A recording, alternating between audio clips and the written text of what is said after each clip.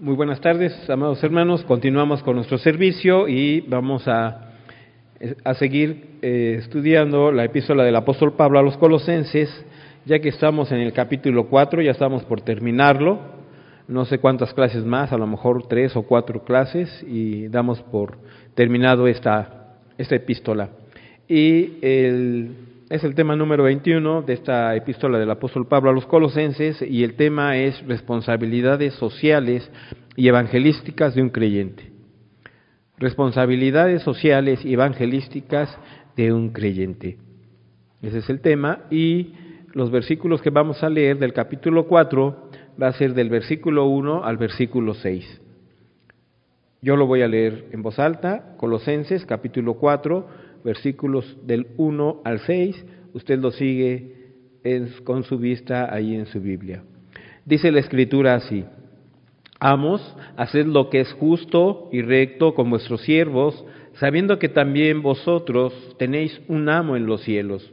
Perseverad en la oración, velando en ella con acción de gracias, orando también al mismo tiempo por nosotros, para que el Señor nos abra puerta para la palabra, a fin de dar a conocer el misterio de Cristo, por el cual también estoy preso, para que lo manifieste como debo hablar. Andad sabiamente para con los de afuera, redimiendo el tiempo. Sea vuestra palabra siempre con gracia, sazonada con sal, para que sepáis cómo debéis responder a cada uno. El versículo 1 del capítulo 4 nos dice: Amos, haced lo que es justo y recto con vuestros siervos, sabiendo que también vosotros tenéis un amo en los cielos. Este versículo, hermanos, va en relación al versículo anterior de este capítulo 4, versículo 1, que es el capítulo 3 de Colosenses, versículo 25, que dice: Mas el que hace injusticia recibirá la injusticia que hiciere, porque no hay acepción de personas. Sabemos que Dios tiene cuidado de su creación, Dios tiene cuidado del hombre, y nosotros debemos hacer caso a lo que la palabra del Señor está diciendo aquí a los amos, a los patrones. Les dice, deberán hacer lo que es justo y equitativamente a sus siervos. Entonces, los patrones, hermanos, no deben privarle, ¿verdad?, la justa paga a sus trabajadores, porque hay muchos que realmente lo hacen. Hoy en día yo me he dado cuenta, y hay una compañía que trabaja para nosotros. Yo trabajo en la Secretaría de Salud, en unos laboratorios de la Secretaría de Salud, y obviamente contratan a personas de intendentes, pero a través de un tercero. Y esa compañía que contrata a esas personas, ¿verdad?, les paga la retribución, pero muchas veces no les paga y les retiene, ¿verdad?, lo que deben de pagarle justamente. Y a veces tienen que trabajar más de lo que deben de lo que deben de trabajar. Entonces, realmente vemos que hay mucha injusticia hoy, y en el tiempo de Pablo también lo había. Pero sabemos que Dios es el que hace justicia al agraviado. ¿Por qué? Porque Dios aborrece la opresión de los pobres, y eso lo manifiesta en la palabra de Dios. Y los dones de un hombre que se haya enriquecido por medio de un trato injusto a los trabajadores son inaceptables para el Señor. Sí, así como Dios es un Dios de amor, también es un Dios justo. Y dice el Señor: mía es la venganza. Entonces Dios vendría a decir en nuestro lenguaje a esos patrones que son injustos y que retienen la retribución a esos trabajadores: no quiero tu dinero, no me gusta la forma en lo que has conseguido.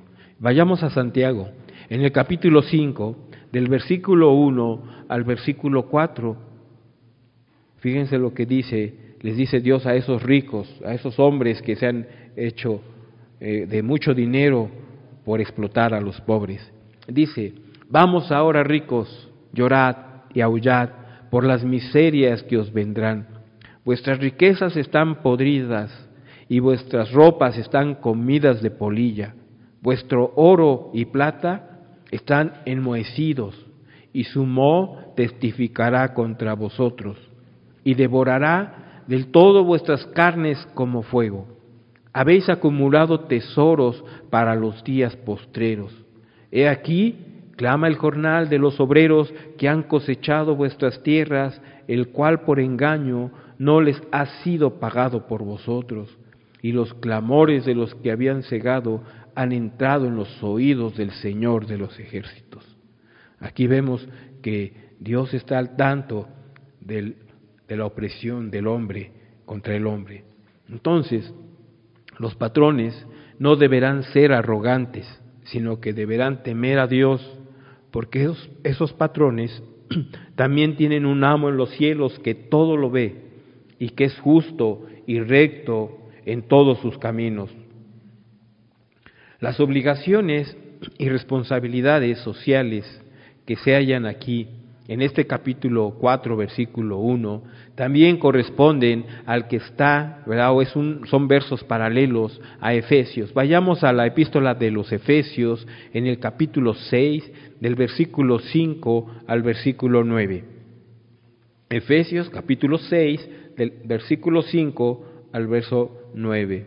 Dice la Escritura: siervos, obedeced a vuestros amos terrenales con temor y temblor, con sencillez de vuestro corazón como a Cristo, no sirviendo al ojo como los que quieren agradar a los hombres, sino como siervos de Cristo de corazón, haciendo la voluntad de Dios, sirviendo de buena voluntad como al Señor y no a los hombres, sabiendo que el bien que cada uno hiciere, ese recibirá del Señor, sea siervo o sea libre. Y vosotros, amos, haced con ellos lo mismo, dejando las amenazas, sabiendo que el Señor de ellos y vuestro está en los cielos, y que para Él no hay acepción de personas. Entonces vemos que en el capítulo 4, versículo 1 de Colosenses, donde dice: amos, haced lo que es justo y recto con vuestros siervos, es un paralelo, ¿verdad?, con Efesios, nada más que aquí en Efesios, en el versículo 9, nos dice, de Efesios capítulo 6, el que leímos, dice: y vosotros, amos, haced con ellos lo mismo, dejando las amenazas. Lo dice de una manera negativa, ¿verdad?, de un modo especial del lado negativo, porque hay también amos, patrones, que amenazan, amedrentan al siervo, al esclavo. Y esto es muy interesante. Vamos a ver aquí un estudio de lo que nos está diciendo Pablo. Dice: amos, haced. Haced es un verbo que está en forma imperativa, presente.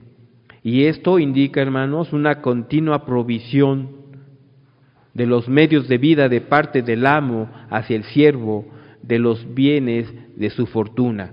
O sea que un amo tiene que compartir justamente a su siervo de esa fortuna que gana.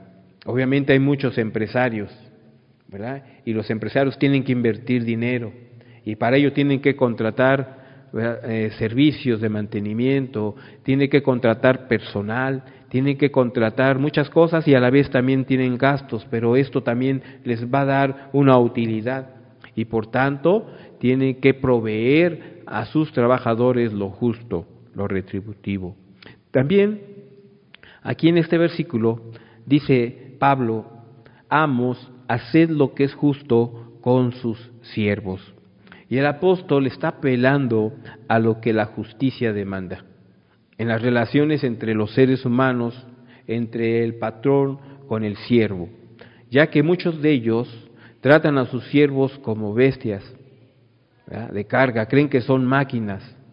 Hubo un tiempo en Japón, ¿verdad?, que había niños que se aventaban de los edificios. Nosotros sabemos que Japón se hizo una potencia, ¿verdad?, muy rápidamente después de la Segunda Guerra Mundial. Vemos que estalló la bomba y hubo muchas muertes, pero Japón se levantó rápidamente. Pero para ello ellos tuvieron que buscar estrategias para enriquecerse. Y lo que hacían era que los hombres tenían que determinar y tenían que hacer y elaborar producción a marchas forzadas, e inclusive a los mismos pequeñitos, a los niños, tenían que producir cierta cantidad de esa producción. Pero se dieron cuenta sociólogos y psicólogos por qué niños se aventaban y se suicidaban de sus edificios donde vivían, se aventaban desde los edificios. Se morían. ¿Por qué? Porque había mucha presión para ellos. Había una explotación. O sea, sí, Japón es una primer potencia, una de las primeras potencias, pero ¿a raíz de qué? De oprimir aún a los pequeños. Y nos dice Pablo aquí que realmente los seres humanos no son parte de esa manera bestial como muchos hombres han reprimido a los pobres. Y por ello dice, amos, haced lo que es recto, o igualdad o equitativo con sus siervos, con lo que da a entender que ha de guardarse cierto equilibrio entre lo que se le exige al siervo, que es fidelidad. El patrón debe de ser fiel con su siervo. El amo, el patrón, debe de guardar ese amor y consideración hacia el ser humano, porque es su prójimo. Y una aplicación muy práctica de estos principios se ve en la epístola que el propio Pablo escribió a Filemón, siendo Filemón el amo y Onésimo el siervo. Vayamos a Filemón capítulo 1.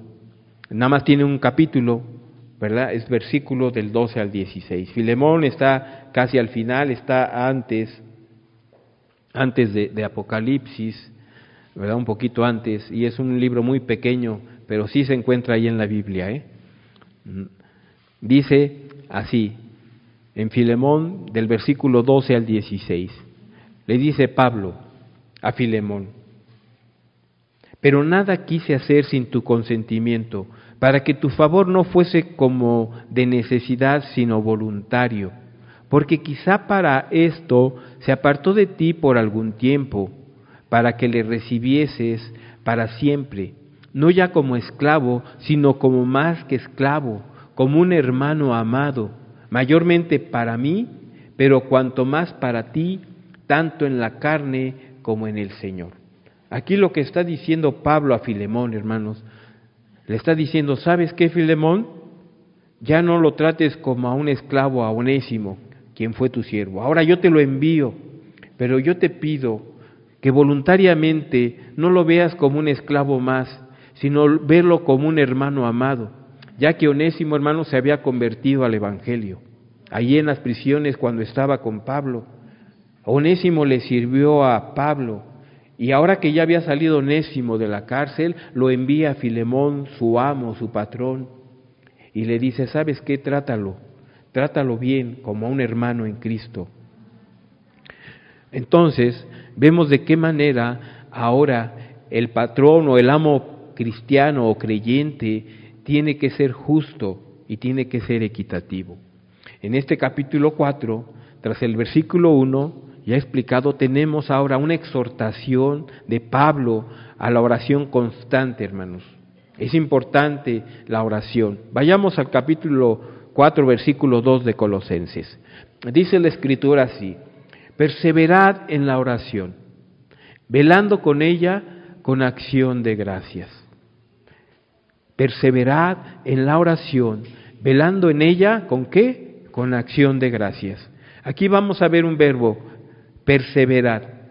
Esta palabra perseverar viene de la palabra griega, hermanos, que significa ser persistente con valentía o aferrarse y no soltarse. Y se refiere a la oración persistente.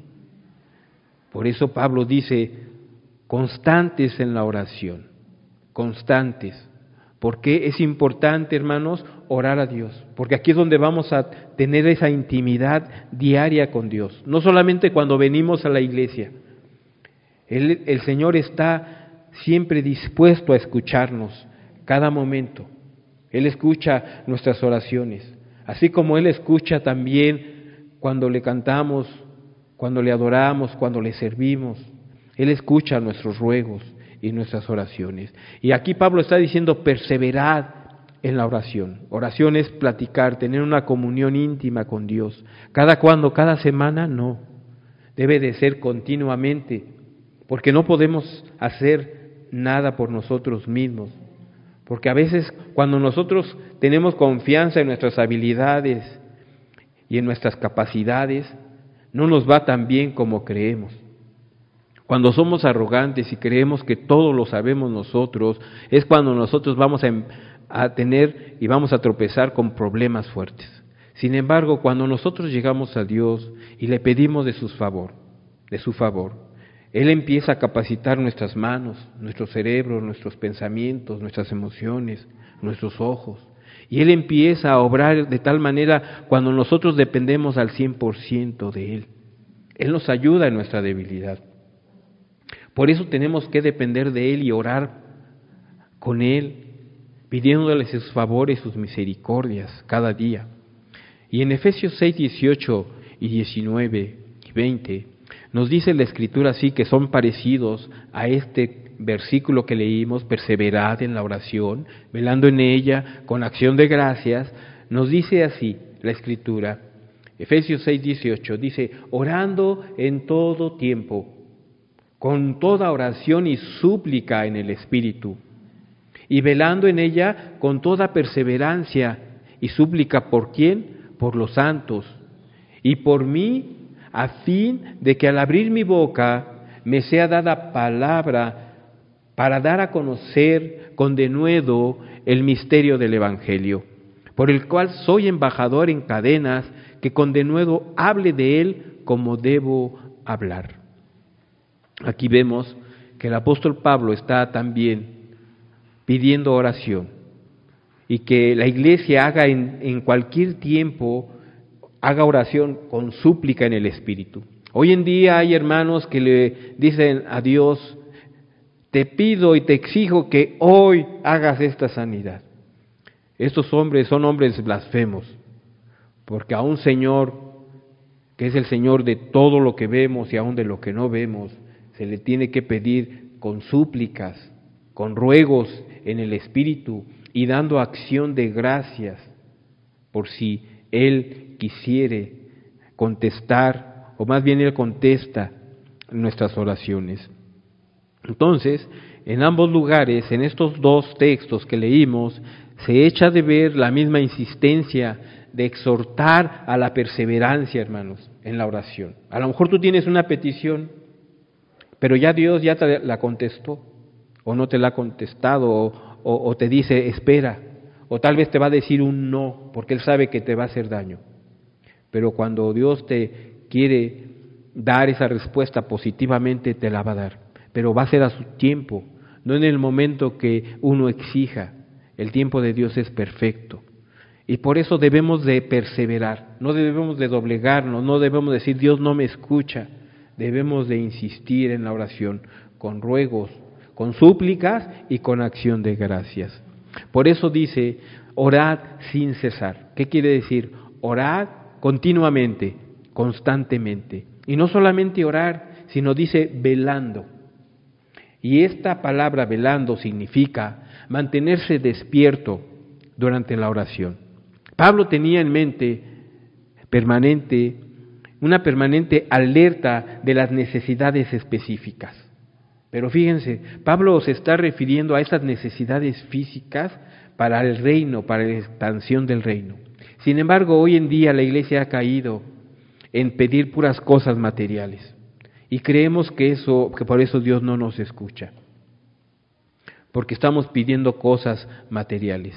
Y nosotros tenemos que hacer la voluntad de Dios, y la voluntad de Dios es agradable y perfecta. Y Él quiere prosperarnos en todo, pero Él quiere primeramente que nos aboquemos al reino de Dios, a lo que le interesa a Dios. ¿Y qué es lo que le interesa a Dios? Que llevemos muchas almas a Cristo, pero que en primera instancia nosotros obedezcamos su palabra, que nos deleitemos en hacer su voluntad. Eso es lo que Dios quiere. Y Pablo era un hombre que tenía ese corazón, que sabía qué era lo que a Dios le agradaba. Por eso estas palabras que decía, yo soy embajador en cadenas. Pablo, cuando escribe la carta a los Efesios, él estaba en prisionero, pero a pesar de ello, fíjense, no dice, yo quiero que ya Dios me saque de la cárcel, no, sino decía, oren por mí para que yo hable la palabra con denuedo. ¿Qué quiere decir denuedo? Con valor, con valentía, que hable la palabra de Cristo, el Evangelio del Señor. ¿Para qué? Para que la gente se convierta. Porque recordemos que nuestros días son cortos, hermanos, aquí en la tierra. Y nosotros, si amamos a nuestro prójimo, ¿qué debemos de hacer? Debemos de darle estas buenas noticias de salvación. Un día ya no estaremos tú y yo, pero tenemos que tener presente a dónde se va a ir mi familiar, a dónde se va a ir mi esposa, a dónde se va a ir mi esposo, a dónde se van a ir mis hijos. Por eso la insistencia de Pablo. Pablo amaba a la humanidad. Pablo había recibido ese amor de Dios incondicional, ese amor ágape. Amaba a la gente, tanto que le preocupaba hablar aún estando presos, a los que estaban a su lado, a los soldados, a los presos mismos, para hablar la palabra con valor a cualquiera que se le acercara. Tú y yo tenemos privilegios, no es una oportunidad, son privilegios que conocemos cada día personas nuevas. Y es un privilegio darles a conocer estas buenas noticias de salvación al perdido, al que no ha visto la luz. Dios nos abrió nuestros ojos, quitó esas vendas que estaban cegadas para esclarecernos este mensaje bendito de la palabra de Dios. Por eso Pablo insiste y dice, velen, para que esas necesidades específicas que agradan a Dios, no pedir para un carro, para una casa, sino buscar primeramente el reino de Dios y su justicia, y lo demás te va a venir por añadidura, definitivamente. Porque tú estás amando a Dios, porque estás haciendo su voluntad, las cosas espirituales primero. Pero ¿qué es lo que hace la gente? Primero busca las cosas materiales, trabaja más de 12 horas, casi 24 horas, para obtener las cosas materiales. Y no estamos buscando el reino. Nos desvivimos para poder tener los mejores carros, las mejores casas, los mejores celulares, que hoy están muy caros, pero no nos dedicamos a dar tiempo para las cosas de Dios. Por eso, hermanos, nosotros recordamos en la petición de nuestro Señor Jesucristo, y Él es el Maestro por excelencia, además de ser Dios. Como hombre, Él nos enseñó. Y les dice a sus discípulos en el huerto de Getsemaní. Vayamos a Mateo, en el capítulo 26, en el versículo 41, ¿qué está diciendo nuestro Señor Jesucristo? ¿Qué le está diciendo a esos discípulos? Y les dice, Mateo 26, versículo 41, velad y orad para que no entréis ¿en qué? En tentación. Eso es lo que les dice el Maestro a sus discípulos. ¿Qué estaban haciendo estos dormilones? Estaban durmiendo profundamente, no fueron vigilantes. No solo debemos velar contra el sueño, sino también contra los pensamientos errantes o malos. ¿Cuántos pensamientos malos nos vienen a la cabeza cada día? Por esa falta de oración.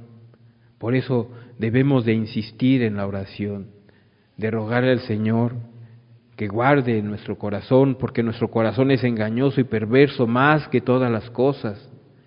Y debemos de pedirle a nuestro Señor con ruegos, con súplicas, que hagamos su voluntad cada día, cada momento. Debemos velar para que no robemos el tiempo para la oración. Entonces, debemos ser insistentes. Y hay una conexión, hermanos, entre la oración que está diciendo Pablo, entre esta palabra de velar y dar acciones de gracias. Por eso dice, perseverad en la oración, velando en ella con acción de gracias. Nuestra oración debe de incluir esta acción de gracias como si ya hubiera venido esa oración, esa petición contestada.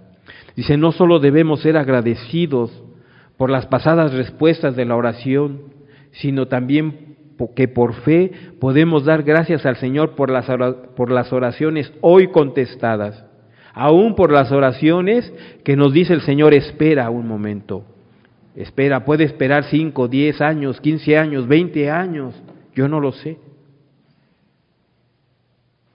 Y las oraciones también, que han sido contestadas negativamente. Hay veces que te dice Dios un no, porque Él sabe lo mejor para ti. Y a veces te va a decir, no, hijo, porque esto va a ser para tu perdición, y yo no quiero que te pierdas. Una vez un comentarista, Guy King, lo dice bien de esta manera: el amor de Dios quiere lo mejor para nosotros. Su sabiduría conoce que es lo mejor para nosotros, y su poder consigue lo mejor para nosotros. Él tiene todo el poder. Entonces, Él nos va a dar de acuerdo a lo que necesitamos y no a lo que merecemos, porque nosotros no nos merecemos nada, pero debemos de ser agradecidos. Cada día, agradecerle hoy por la vida que nos da. Mañana no sabemos si estaremos, o dentro de un rato, no lo sabemos. La vida nosotros no la tenemos comprada. Dios ha determinado el tiempo y el momento cuando nos vamos a ir, pero debemos de estar preparados, orando en todo tiempo, con toda oración y súplica en el Espíritu, y velando en ello con toda perseverancia y súplica por todos los santos. Esta era la oración de Pablo, hermanos.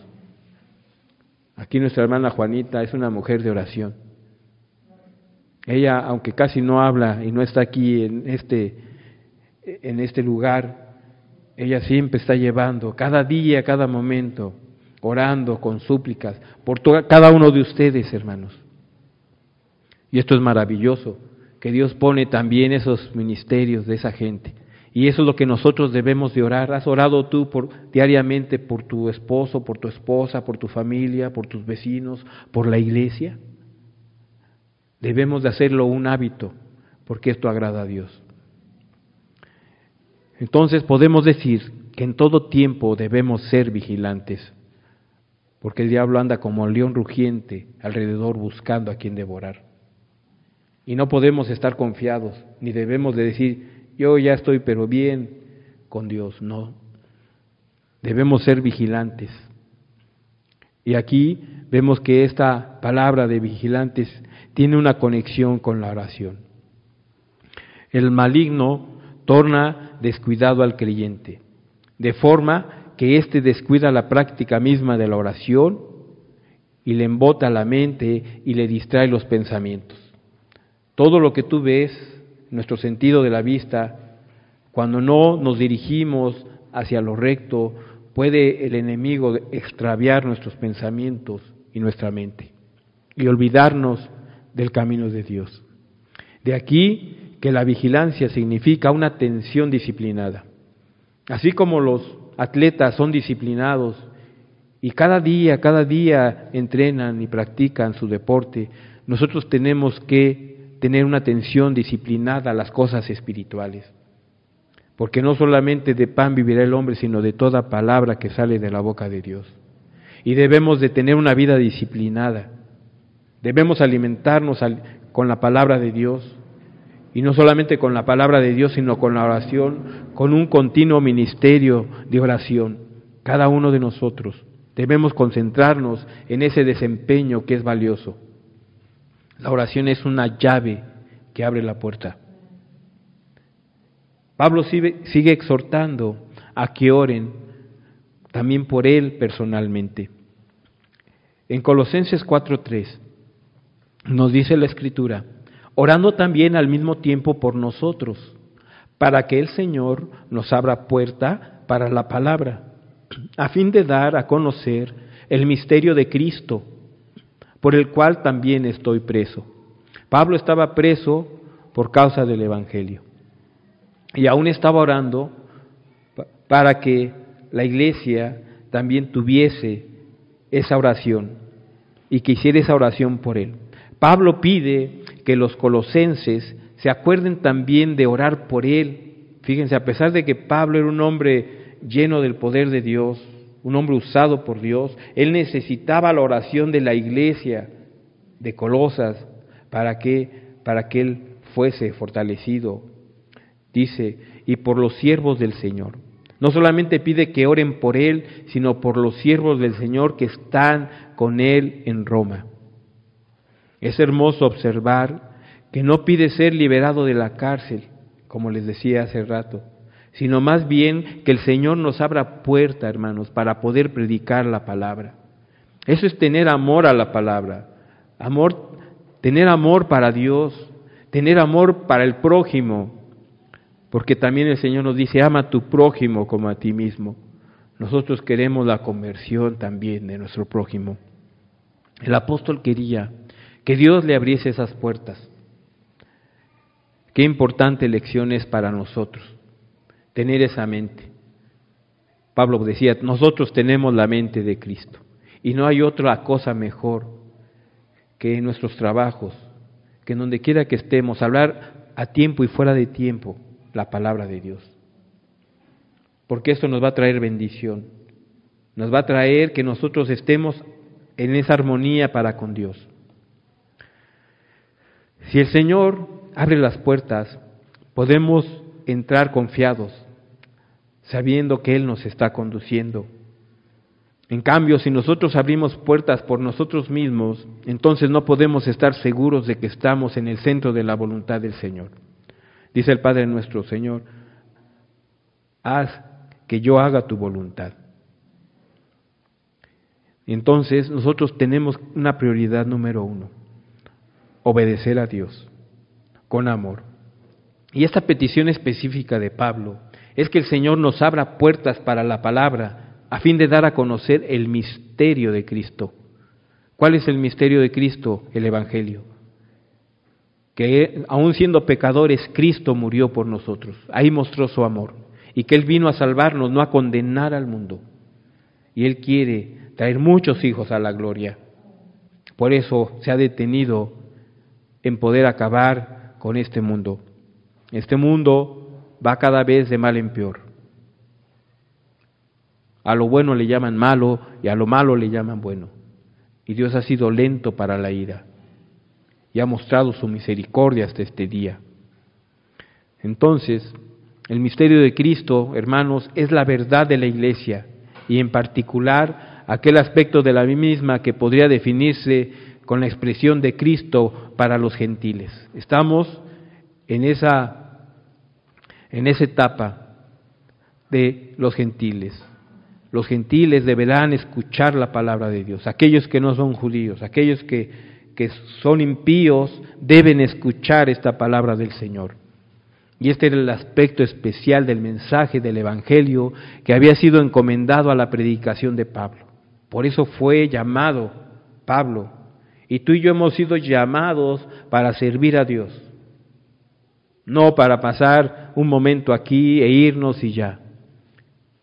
Dios quiere abrir nuestro entendimiento, Dios quiere abrir nuestro corazón para disponernos a Él, por amor, voluntariamente, por lo que Él ha hecho por nosotros. Y nos ha dado mucho, nos ha dado la vida eterna si caminamos en Él. Nos ha perdonado nuestros pecados, no los tomó en cuenta. El castigo de nuestra paz fue sobre Él. Y ahora nosotros, por agradecimiento, debemos obedecerle en amor y voluntariamente.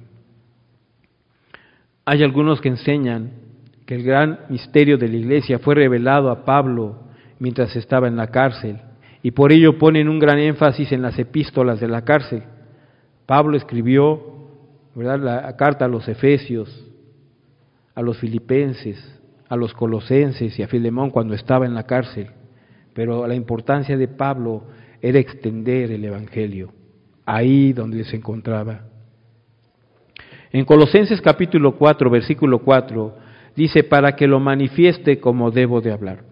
A Pablo, hermanos, le dieron muchos privilegios, Dios le dio muchos privilegios para predicar el Evangelio.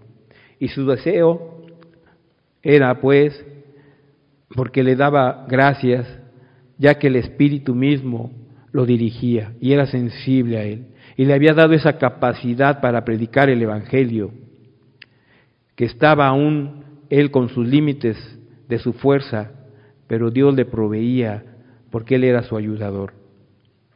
En Efesios 6, 19 y 20 Aún así, él recibiendo esta provisión de Dios, seguía rogando y dice: y por mí, a fin de que al abrir mi boca me sea dada palabra para dar a conocer con denuedo el misterio del Evangelio, por el cual soy embajador en cadenas, que con denuedo hable de él como debo de hablar.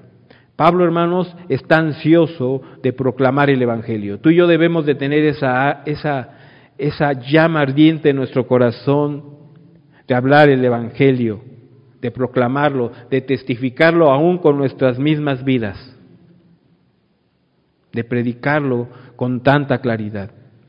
Hoy en día, hermanos, mejor los testigos de Jehová están afuera, están poniendo ahí sus revistas, sus atalayas, y nosotros ni siquiera somos de la secreta porque ni siquiera llevamos la Biblia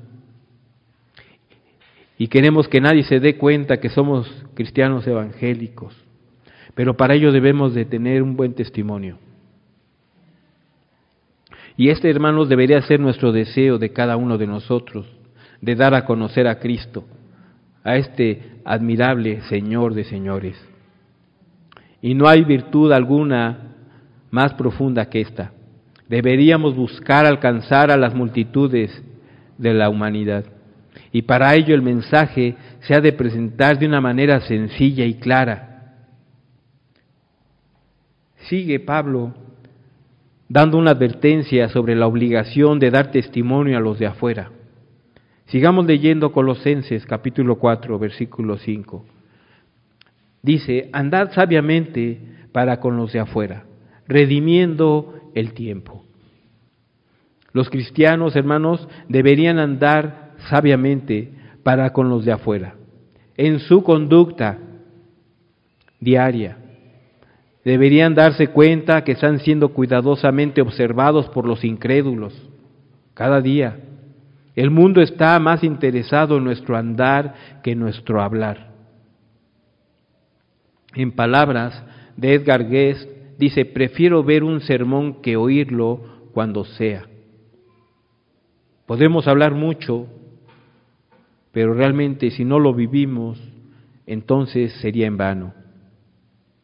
Esto no significa que el cristiano no deba confesar también a Cristo con su boca, sino que el argumento es que su manera de andar ha de corresponderse con sus palabras.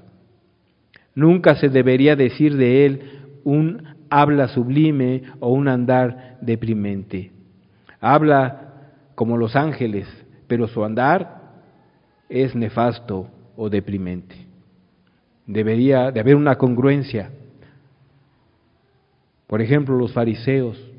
El Señor siempre les decía a sus discípulos, refiriéndose a los fariseos: hagan lo que ellos les dicen, pero no hagan lo que ellos hacen. Jesús fue un maestro por excelencia, y él lo que decía ya lo vivía. Y un maestro debe de llevar consigo no solamente la palabra, sino debe de vivirlo con sus hechos. Y Pablo está diciendo aquí, redimiendo el tiempo. Esto significa, hermanos, comprando privilegios. Cada día de nuestras vidas nos encontramos con privilegios para dar testimonio del poder salvador del Señor Jesucristo. No son oportunidades, son privilegios que Dios nos da cuando nosotros hablamos a los demás. Dice que el que gana almas es sabio, dice un proverbio. Entonces, Pablo tenía bien consciente que eso era lo que le motivaba y lo que le agradaba a Dios. Al irse presentando estos privilegios en nosotros, deberíamos estar listos para aferrarnos a ellos. La palabra comprar aquí implica que hay a menudo un costo involucrado en ello. No es fácil, porque nos vamos a topar con cosas que a lo mejor van a tener un precio, pero cueste lo que cueste, deberíamos estar dispuestos a compartir a nuestro precioso Salvador con aquellos que no le conocen. Debíamos de comprometernos, que es una bendición grande el tú compartirle a otros. Y estos versículos son el lugar paralelo de Efesios 5:15. En Efesios 5:15 nos dice la Escritura: mirad pues con diligencia cómo andéis, no como necios, sino como sabios, aprovechando bien el tiempo, porque los días son malos. Así es como deberíamos de andar. Andad sabiamente para con los de afuera, redimiendo el tiempo. Dice, sea vuestra palabra siempre con gracia, sazonada con sal,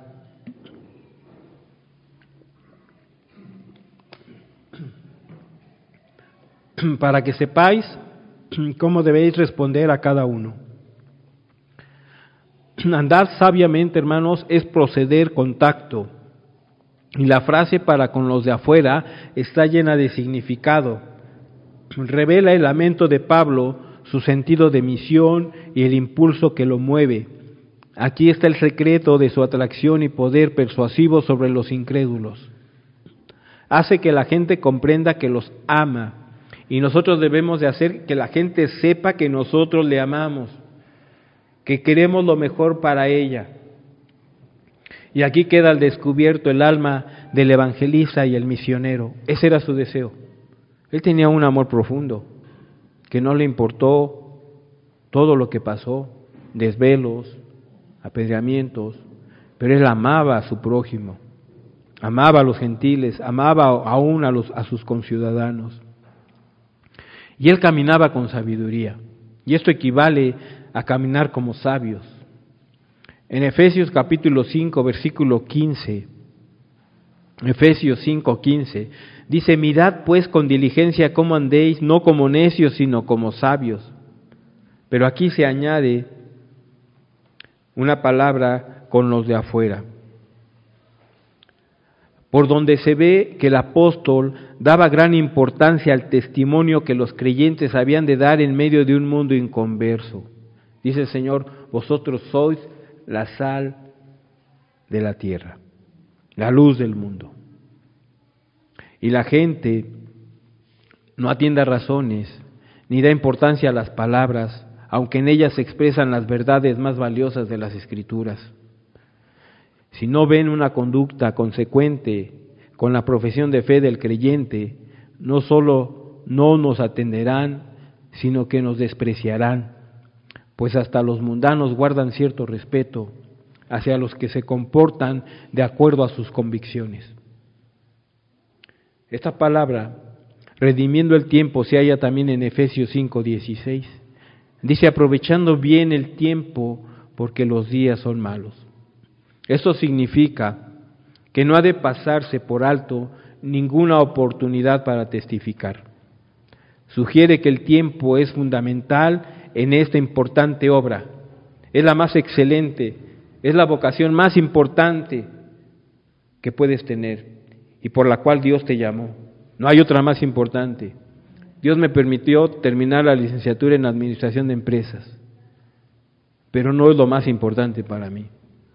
Lo más importante es testificar de este Evangelio, testificar de Cristo. Entonces el cristiano debe tomar la iniciativa.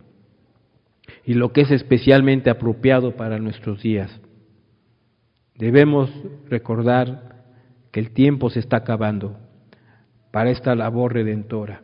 Estamos en el tiempo de la gracia. Y debemos nosotros tomar este tiempo valioso, aprovechar las oportunidades para difundir la verdad, porque estos días son malos.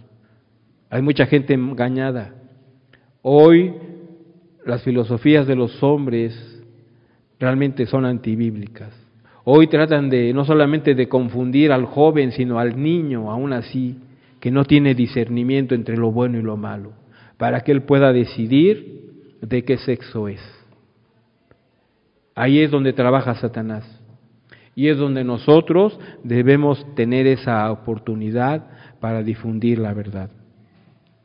En Colosenses 4:6 nos dice la Escritura, sea vuestra palabra siempre con gracia, sazonada con sal, para que sepáis cómo debéis responder a cada uno. Si nuestro lenguaje, hermanos, o conversación ha de ser siempre con gracia. Gracia viene de la palabra caris, que significa la idea griega de belleza. Y entonces, nuestro lenguaje debe de ser cortés, debe de ser siempre con humildad y según como lo dice Cristo. Debería estar exenta de chismes, de frivolidad, de impureza y de amargura. La expresión sazonada con sal puede tener varios significados. Algunos comentaristas piensan que aunque nuestro lenguaje debería ser con gracia, debería ser asimismo sincero y sin doblez. Otros piensan en la sal como un potenciador de sabor que les da a las amas de casa cuando cocinan y le ponen sal a la comida. Un buen sabor, no insípida. Con ella Pablo nos dice que nuestra conversación nunca debería de ser aburrida, sin contenido, sin sabor, sino que debería de ser siempre valiosa y provechosa. Entonces Pablo cambia el ingenio a sabiduría. Quizá la mejor manera de estudiar esta expresión sea estudiar el lenguaje de nuestro Señor Jesús. ¿Se acuerdan? A la mujer que fue tomada en adulterio por los fariseos. ¿Qué les dijo Jesús? Tampoco yo te condeno. Vete y no peques más. No la condenó, porque la ley era apedrear a cualquier persona que vieran en adulterio. Y los fariseos que conocían la ley ya estaban dispuestos, ya tenían cada uno su piedra para apedrear a esa mujer que vieron en adulterio. Y la trajeron a Jesús. Y Jesús les dijo a ellos que aviente la primera piedra aquel que esté libre de pecado. Y se fueron, toditos se fueron, ninguno la condenó. Y Jesús mismo, teniendo él el poder para hacerlo, les dijo, tampoco mujer yo te condeno a ti, pero ve y no peques más. Le pidió que tuviese un arrepentimiento, una manera nueva de vivir. Aquí tenemos, hermanos, la gracia y la sal. Primero de todo es la gracia. Le dice, tampoco yo te condeno. Y la sal la deja libre. Le dice, vete y no peques más. Esa es la sal. Y hay otro ejemplo de nuestro Señor Jesucristo, cuando le dijo a la mujer junto al pozo de Jacob, dame de beber. Le dice, ve, llama a tu marido y ven acá. Y lo primero habla de la gracia, mientras que lo segundo nos recuerda más de la sal. Esa mujer había tenido varios hombres, pero ninguno de ellos era su marido. Sin embargo, Dios usó la gracia para que sepáis nosotros cómo debemos de responder a cada uno. El apóstol Pablo está aquí pensando en particularidad con los gnósticos, que iban a los colosenses con sus elogiadas doctrinas. Los gnósticos querían siempre ser alabados, querían ser que la gente los viera por su sabiduría. Debían estar dispuestos a responder a estos falsos maestros con palabras de sabiduría y de fidelidad. Entonces, la sal, también nos dice nuestro Señor Jesucristo en Mateo 5:13, vosotros sois la sal de la tierra. Mateo 5:13. Pero si la sal se desvaneciere, ¿con qué será salada? No sirve más para nada, sino para ser echada fuera y hollada ¿por quién? Por los hombres, hermanos. Por eso es importante nuestra conducta, para que no seamos hollados por los hombres. Tenemos que caminar rectamente ante este mundo. Dios nos ha dado leyes en las cuales vemos el carácter de Dios. Las leyes reflejan el carácter de Dios. ¿Cómo es Dios? Ahí es donde lo vemos reflejado. Pero la ley a nosotros nos condena. La ley de Dios nos condena, ¿por qué, hermanos? ¿Por qué nos condena? Porque si aún nosotros infringiéramos un mandamiento de la ley, es como si pecáramos, invalidáramos toda la ley. Y no hay justo ni aún uno, pero la gracia nos salvó. Por eso es que cada día debemos amar a Dios. La gracia es la que te ayuda. Ahora ya no somos una fábrica de pecado. ¿Pecamos, sí o no? ¿Ya no pecamos? Pero ahora nos constriñe el Espíritu Santo cuando pecamos y le pedimos perdón a Dios con un verdadero arrepentimiento. Del mismo modo que la sal natural preserva la corrupción de los alimentos, así también la sal a la que Pablo se refiere aquí es la de una conversación en la que nunca entra lo insípido, lo corrompido, lo obsceno, sino lo que sirve de provecho para las almas, animándolas a la virtud y refrenándolas del vicio. Cuando te ven tu conducta, muchas de ellas, hermanos, hasta no dicen malas palabras, porque te ven a ti, y a veces hasta se esconden o mejor las dicen con otras personas, por el reflejo de la luz que tienes, porque no eres igual que ellos, eres diferente. Y la última frase de este versículo dice, para que sepáis cómo sabéis, cómo debéis responder a cada uno. Esto es un parecido o un versículo paralelo con Primera de Pedro 3:15. Dice, Primera de Pedro 3:15, sino santificad a Dios el Señor en vuestros corazones y estad siempre preparados para presentar defensa con mansedumbre y reverencia ante todo el que os demande razón de la esperanza que hay en vosotros. Dice que tenemos que santificar a Dios, el Señor, ¿en dónde? En nuestros corazones. Y estar siempre preparados para presentar defensa con mansedumbre y reverencia ante todo el que nos demande razón de la esperanza que hay en nosotros. Aunque allí dice, todo el que os demande razón, aquí particulariza con todo esmero a cada uno. Y da a entender que la forma de expresarnos en cada ocasión ha de ser apropiada a la mentalidad, a la cultura de la persona y a la intención de la pregunta. Y esto requiere, como dice Pedro en el lugar citado, una constante preparación por parte del creyente que da testimonio, si con él ha de santificar, esto es, dejar un buen lugar a su Señor. Pablo ha mostrado que el fruto de un correcto entendimiento y experiencia de Cristo es la santidad ética, porque sin santidad nadie verá al Señor.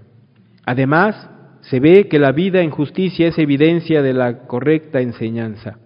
Vayamos a Colosenses 1:7. Dice la Escritura, como lo habéis aprendido de Epafras, nuestro consiervo amado, que es un fiel ministro de Cristo para vosotros. Versículo 8 del Colosenses 1. Quien también os ha declarado vuestro amor en el Espíritu. Epafras era un hombre que tenía un ministerio ahí en la iglesia de Colosas, y era un consiervo amado, que había sido fiel, que había enseñado la palabra, y no solamente eso, sino que la vivía en amor en el Espíritu para con todos los hermanos que estaban ahí en Colosas. Esto es la vida nueva en Cristo, que suplanta la vieja vida en pecado, hermanos. Como dice 2 de Corintios 5:17, 2 de Corintios 5:17, de modo que si alguno está en Cristo, nueva criatura es.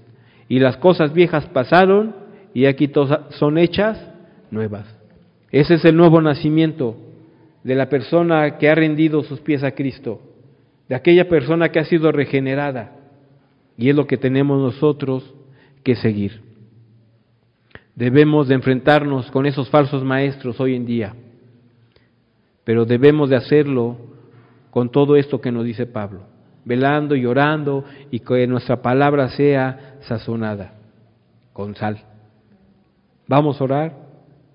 Vamos a pedirle a Dios con súplicas, ruegos, con acción de gracias, que podamos nosotros tener esa llama encendida en nuestros corazones, de poder hablar a nuestros familiares, a nuestros vecinos, que aprovechemos bien el tiempo, que agrademos a Dios. Eso es lo que Dios quiere, esa es la voluntad de Dios, su voluntad es buena, agradable y perfecta. Y esa la tenemos que tener no solamente en nuestra mente, sino en nuestro corazón, en nuestro diario vivir, con una conducta correcta como Dios quiere. Señor, en esta hora estamos aquí delante de ti, es tu palabra, no son mis palabras. Tú quieres, Señor, que sigamos viviendo una vida intachable, una vida que te agrade, una vida que piense en los demás, una vida que se siga edificando en tu amor, en tu gracia, una vida que viva para ti, que te agrade a ti. Ayúdanos, Señor, y pon esa disposición en nuestros corazones para que nosotros nos dediquemos a esta vocación que tú nos has llamado, sin dejar de trabajar, sin dejar de hacer nuestros quehaceres diarios, domésticos, pero sí siempre hay un tiempo para ti. Siempre, cada día, cada momento, despertarnos en la mañana, darte gracias y pedirte ayuda para que podamos nosotros agradarte cada día, Señor. Ayúdanos a vivir tu palabra, ser hacedores de ella, no solamente oidores, Señor, te lo pedimos. Bendice a las familias aquí representadas y te damos las gracias en el precioso nombre de Cristo Jesús. Amén.